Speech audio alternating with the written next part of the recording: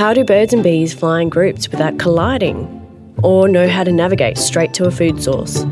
Studying these tiny insects can give us insight not only into how our brains work, but also how we might enhance aircraft navigation.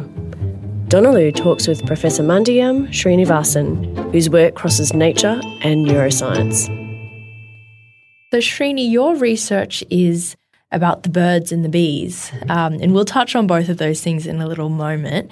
But I'm interested in how it all began for you. For years you've studied bees now, but where did it start? Were you a biologist to start with? No, not really. I started off getting interested in electronics because as a young school kid, I had a neighbor who taught me how to build transistor radios, and I got fascinated by electronics. And so I did my undergraduate and master's in electronics. And when I was doing my master's degree, I sort of had what would you call it, maybe a bit of a premature midlife crisis. How old were you? I would have been, oh dear me, early 20s maybe. Quarter life crisis. Exactly. And I said, maybe there's something more to life than just being an ordinary, boring engineer. And I was asking my professor, who was sort of about to supervise me on my master's degree project, what could I do in this kind of interface between biology and engineering? And he suggested, hey, Srini, why don't you look at the human eye movement control system to look at how, when your eyes are following a moving target, for example, a flying bird or something, how does your eye actually move to keep that bird in view all the time? So we decided we'll model it as a servo mechanism, a kind of a target tracking mechanism. And that turned out to be a lot of fun. And so when I went to Yale to start a PhD, I was looking for someone who was working on the interface between biology and engineering in this way, you see. And it turned out that the only person who was there in the engineering department who had this kind of interest was a person who worked with insect eyes. It sounded interesting, so I got into it. And now was it 25, 30 years you've been studying bees? Probably even longer, but I wouldn't tell you exactly how many years because that would reveal my age, wouldn't it? So in general terms, can you tell us about the research that your lab here at the Queensland Brain Institute does? Okay, so what we're interested in basically is, first of all, if you just look at a bee setting out from its hive, it'll do a meandering search for food. It could fly up to maybe 10 kilometers looking for food. When it finds the food, it literally makes a beeline straight back home. So it knows exactly how far away it has flown, and it also knows exactly what direction it should fly to get back home. And not only that, but when it gets close to the hive, it makes a beautiful smooth landing at the entrance. So all of this is being done with a brain that's so small, it's about the size of a sesame seed, right? It's just amazing. And so part of what we're trying to do is to work out how these miniature brains really work. Just to understand these creatures better, what makes them really tick, right? What's elegant about these creatures? That's one aspect, just the basic science aspect. The other aspect is if they do something interesting and cool that surprises us, maybe we could apply some of these ideas to design novel algorithms to guide aircraft, which will make aircraft more or less independent and reliant on their own senses rather than rely on external signals such as GPS or radar and things like that. Because that's the way an animal has to really manage. It has to rely on its own senses, right? So tell us more about how bees, to start with, how do bees use vision to navigate? So one of the interesting peculiarities about insect vision is that although insects have two eyes, two compound eyes in this case, the two eyes are actually very close together.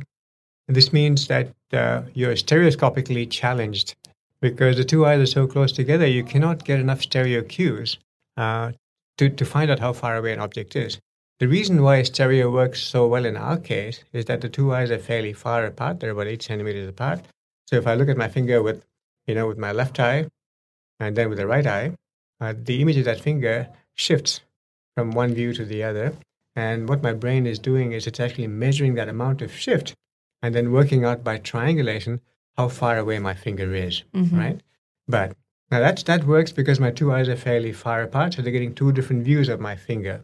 But if you take these two eyes and move them closer and closer together, like what you have in an insect, where the two eyes are only about 1 millimeter apart, maybe a couple of millimeters, there's hardly any difference between these two viewpoints, so you cannot really measure distance very accurately.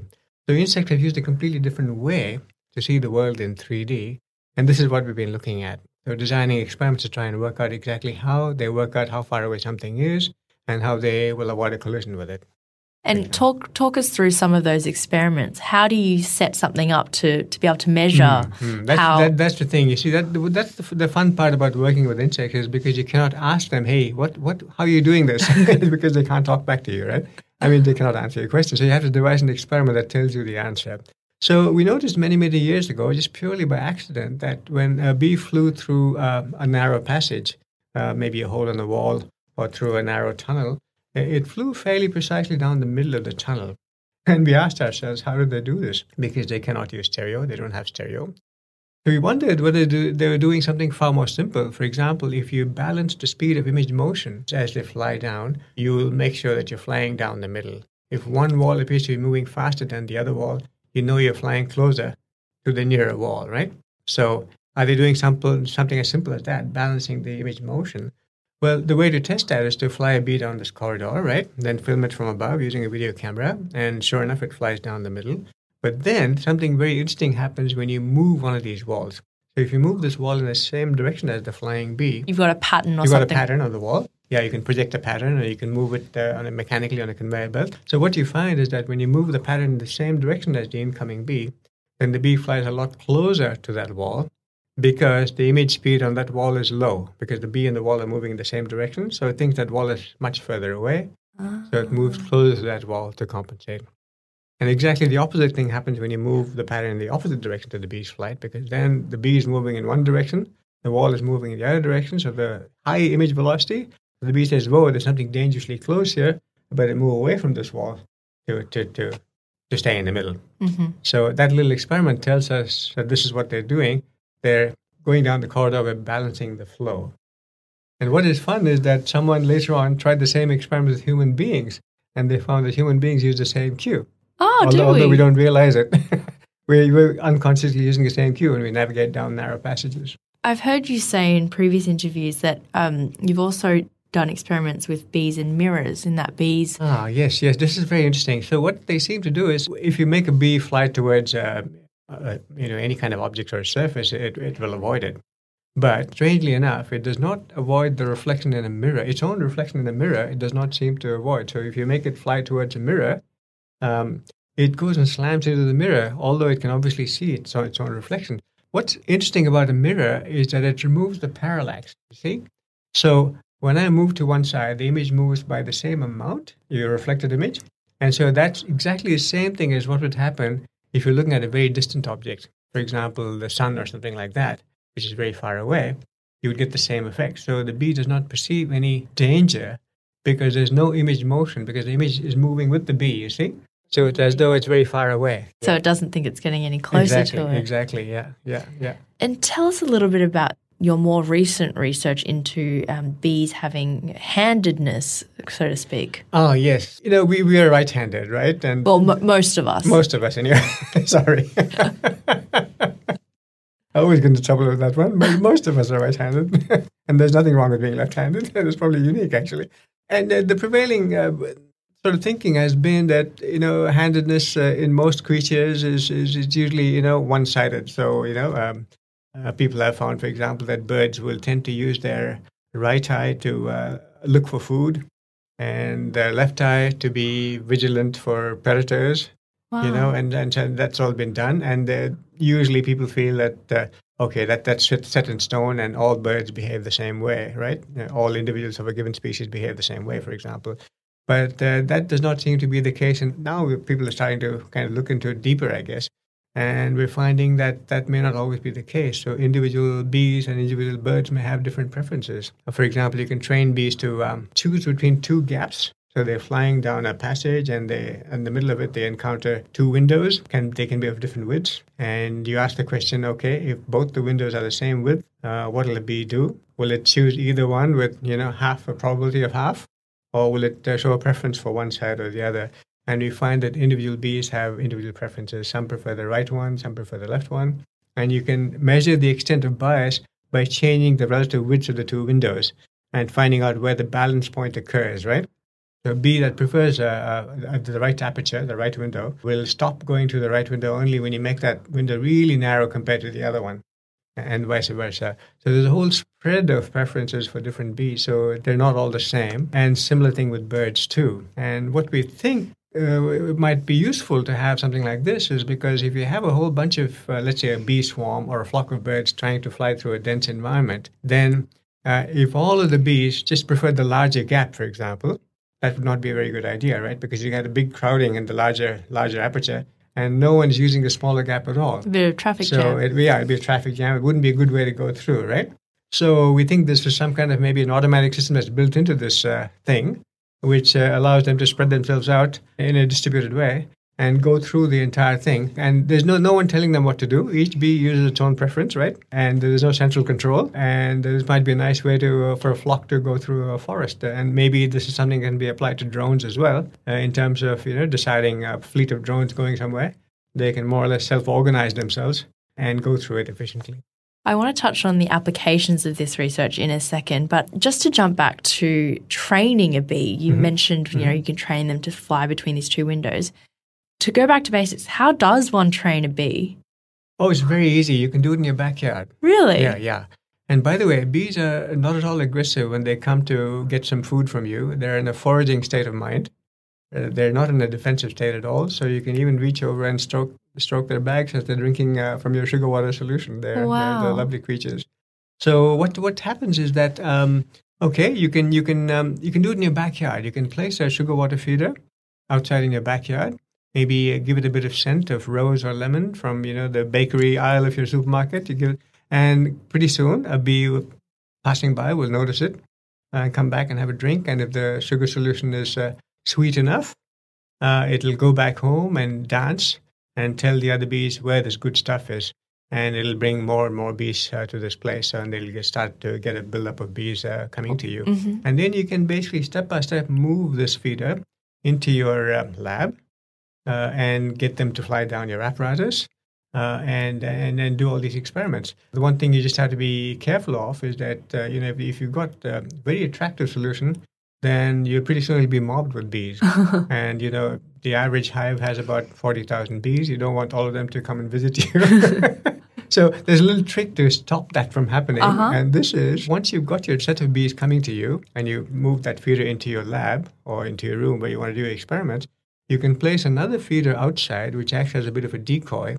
And this is a weak sugar solution. So what happens is that the other new recruits that come and land on this obvious thing at the entrance, and they have one taste of this sugar solution. They say, this is a false alarm. This is not as good as it cracked up to be. They get disappointed, and they go back, and they never come back again. So it's only the ones in the know. Only the ones that know the secret of where the good stuff is that keep coming again and again. And then you can mark them with colored paint, and color code them and keep track of individual bees and know how many times they've come to visit your setup, how many times they've been rewarded when they've done the right thing. If you're doing a learning and memory experiment, which is something we've been doing as well in the past, so you can follow their progress individually. Yeah. That's incredible. And so all these bees, I guess, are free to come and go as they please. Absolutely. And there's no coercion. There's no harm done in any No, they're not being forced. They're not being forced. They're coming there of their own free will because they can at any time just give up and go off somewhere else if they find something that's much more attractive. So in the springtime, it's very hard to attract them because you're competing against all of the other spring blossoms. But late summer, when everything else is dried up, they're desperate. So they can come to you even for a very weak sugar solution. That's incredible. But it's amazing. You can do that in your backyard. And if you have a family with kids, you can show them how to train bees. It's so easy and so simple. I want to jump now a little bit to birds, which is something that you started studying in recent years. Talk us through how you're doing experiments to avoid watching, collision avoidance in birds. Yeah, so the thing that got us interested in collision avoidance was when you watch a bird flying through a dense forest, it's just so agile and it's so careful. It hardly ever damages or hurts its wings, right? It just goes through the thicket just amazingly. Mm-hmm. There's some wonderful videos in the BBC, which you might have seen, that show, I think it's a goshawk flying through a dense forest. And it's amazing how it does it. So the first question we asked was, how does a bird even avoid hitting its wings against some static obstacle? So what we did was we trained birds, budgerigars, to fly through a narrow window, a gap that we set up in the middle of our tunnel. So as they flew through the tunnel, we looked to see what the birds did when they flew through the gap. And then we made this gap progressively narrower and narrower. So what we found was that when the gap was wide, the bird would fly straight through, without any problems.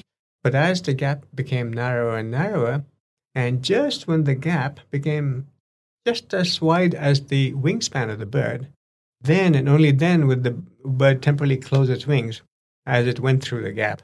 So these birds seem to be very body aware.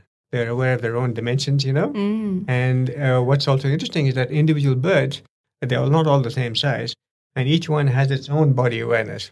So the big birds know that their wingspan is much bigger, and they will close their wings earlier, right? As you're coming in. So that's the other interesting question. We don't know if this is kind of genetically programmed into them or whether they're learning it through experience. That's something we need to look at further. But birds are very careful not to fold their wings unless it's absolutely necessary, because when they fold their wings, they become like a projectile, like a falling rock, and they have no control over what happens. They're purely under the influence of gravity, right? So they want to minimize that thing from happening, so they don't want to have that happen very often. So birds are very tight and rigorous about when they close their wings, and people have done similar experiments with human beings. They've shown people a doorway and said, okay, do you think you can go through this doorway frontally, or would you need to turn sideways? And apparently most of us give ourselves a 30% safety factor margin, 30% safety margin. We're not as strict as birds. We're a little more conservative. But what is also really interesting and unexpected is that these birds, there's a lot of careful preparation that goes on even before they enter the gap. So when a bird realizes from quite some distance away that it's going to need to fold its wings, right, when going through, it will increase its altitude to pre-compensate for the loss of height that occurs when it closes its wings. Wow. So they're planning their flight quite carefully. And so they're pretty thoughtful creatures. So I think if you call someone a bird brain, you're actually complimenting them. You're not insulting them, right? So tell us about some of the bio-inspired robotics that have come about as a result of your lab's work. The basic idea that you can use the motion of the image to work out how far away obstacles are, that's something that insight has come really essentially from studying insects. So the idea is very simple. Let's say you're flying along in a straight line, or let's say even driving along in a car. You find that the trees lining the road, they appear to move past your visual field very rapidly. That high speed tells you that these objects are very close to you, right? Whereas something that's much further away in the distance, for example, the clouds in the sky, or a distant hill, or even the sun, the images of those objects hardly move at all as you're moving along in a straight line, right? And that slowness of motion tells you that those objects are very far away. So by measuring this image motion, you can work out how far away objects are. So that's being used to avoid collisions, also to make nice landings.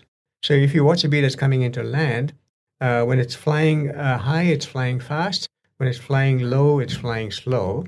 And if you analyze the data, it turns out that what it's doing is it's actually keeping the velocity of the image of the ground constant as it's coming into land. So at every moment in time, it's adjusting its speed to keep the parent speed of the ground constant as it's coming in. And this automatically ensures that as it comes closer and closer to the ground, it's flying slower and slower, right? So it's a beautiful way, biological autopilot, that allows you to land on a surface without needing to measure how far away you are from the surface. When you think about it, you don't need to know how far away you are. You don't need to know how rapidly you're approaching the surface. All you need to do is keep that image velocity constant, and you make this beautiful landing, right? And it's a perfect light landing. That's something we can put into aircraft. So that's a very nice way to land because you don't need to use radar or anything like that. You just use your vision system, right? And things like flying down narrow passages, that's again being done using, this balancing flow principle that I told you about.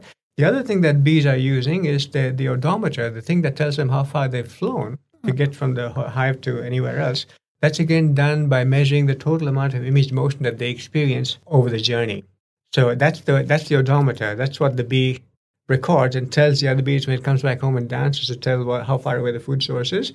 It's measuring how much of image motion is experienced. And that's something we're putting into aircraft now too, to give them a visually driven odometer. And so that's something that Boeing is interested, for example, has been interested, I should say, in working with us about, because quite often if you have a loss of GPS signals, then you've got to have some fallback mechanism or some process by which you can at least keep track of roughly where you are. To navigate. Yeah, navigate. And that's where some of the biological inspiration comes in very handy.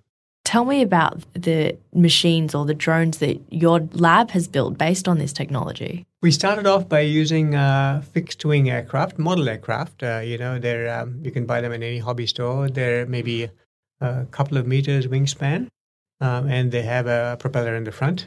And we just modified it slightly by moving the engine and the propeller onto the top of the wing, and we mounted our vision system, biologically inspired vision system, in the nose cone there, so that it gets a clear, unobstructed view of the environment. And then we put in all these algorithms that we've learned from bees, and flew the thing to see if it flies or crashes. If it crashes, it means our theories are not right. We go back to the drawing board and see what's wrong with our theory.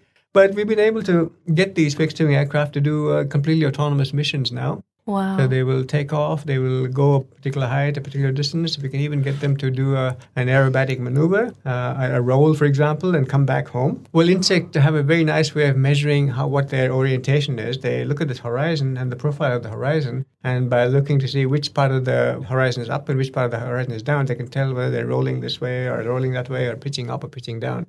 So you can use that to not only stabilize the aircraft, but also to make it do interesting maneuvers. Wow. Like rolls and loops and things like that. So all of that can be done autonomously, it turns out, with fixed-wing aircraft. Now we're moving on to quadrotors, which are the multi-propeller, helicopter-like devices, because they're a little more insect-like. They can hover as well, you see. So we're putting all of these into these drones, and of course drones are now getting more and more popular, right? So that's what we're working with now, and getting that to be fully autonomous as well. So with these autonomous vehicles, would they be flying at a level lower than clouds, for example? Because if there's lots of cloud cover, does that interfere with... Sure. I mean, because our system relies on vision, if you're in a whiteout, you're completely gone. Yeah. So you have to rely on other sensors then, for example, a gravity sensor and your gyroscopes and all the traditional sensors that aircraft use. You'd have to fall back on, of course. And also if you're flying at night, it's totally dark, you've got a problem. You can cope sometimes with infrared cameras, which pick up some of the heat images from the ground. The signal is not as good in quality as daytime visual signals, but you can manage. But of course, if you're flying in the Arctic tundra or something where everything is uniformly very cold, then even an infrared camera is not going to help you, right? So it's got its limitations. So it's not a complete panacea. So do birds and bees, do they avoid flying at nighttime?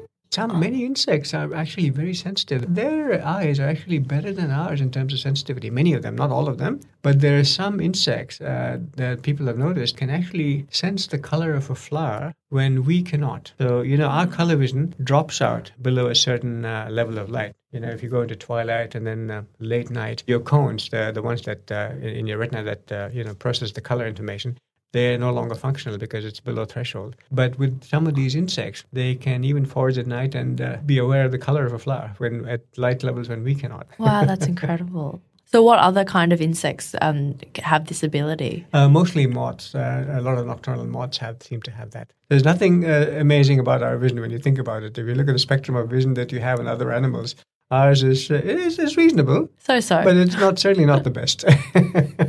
So what's next for you or for the future of brain-inspired robotics? Our goal is to get these collision avoidance strategies automated into aircraft in such a way that they can be entirely self-reliant and not dependent on a central control tower, for example, which is monitoring the motions of all these aircraft and telling them what to do, how to avoid collisions, because there's more and more aircraft flying around, especially with all these drones now that everyone's flying around. There's no central authority that can really keep track of them and stop them from, prevent collisions. It just gets too unmanageable. So we'd like to have a kind of an independent, self-reliant system for each aircraft where it can tell whether it's on a collision course with another aircraft or not and take the appropriate measures for that. That was Professor Srinivasan on the fascinating topic of birds, bees and navigation. If you'd like to learn more or support the work we do at the Queensland Brain Institute, head to qbi.uq.edu.au. You can also download the latest edition of our magazine, The Brain, Nature of Discovery. That's all for this episode. Thanks for listening.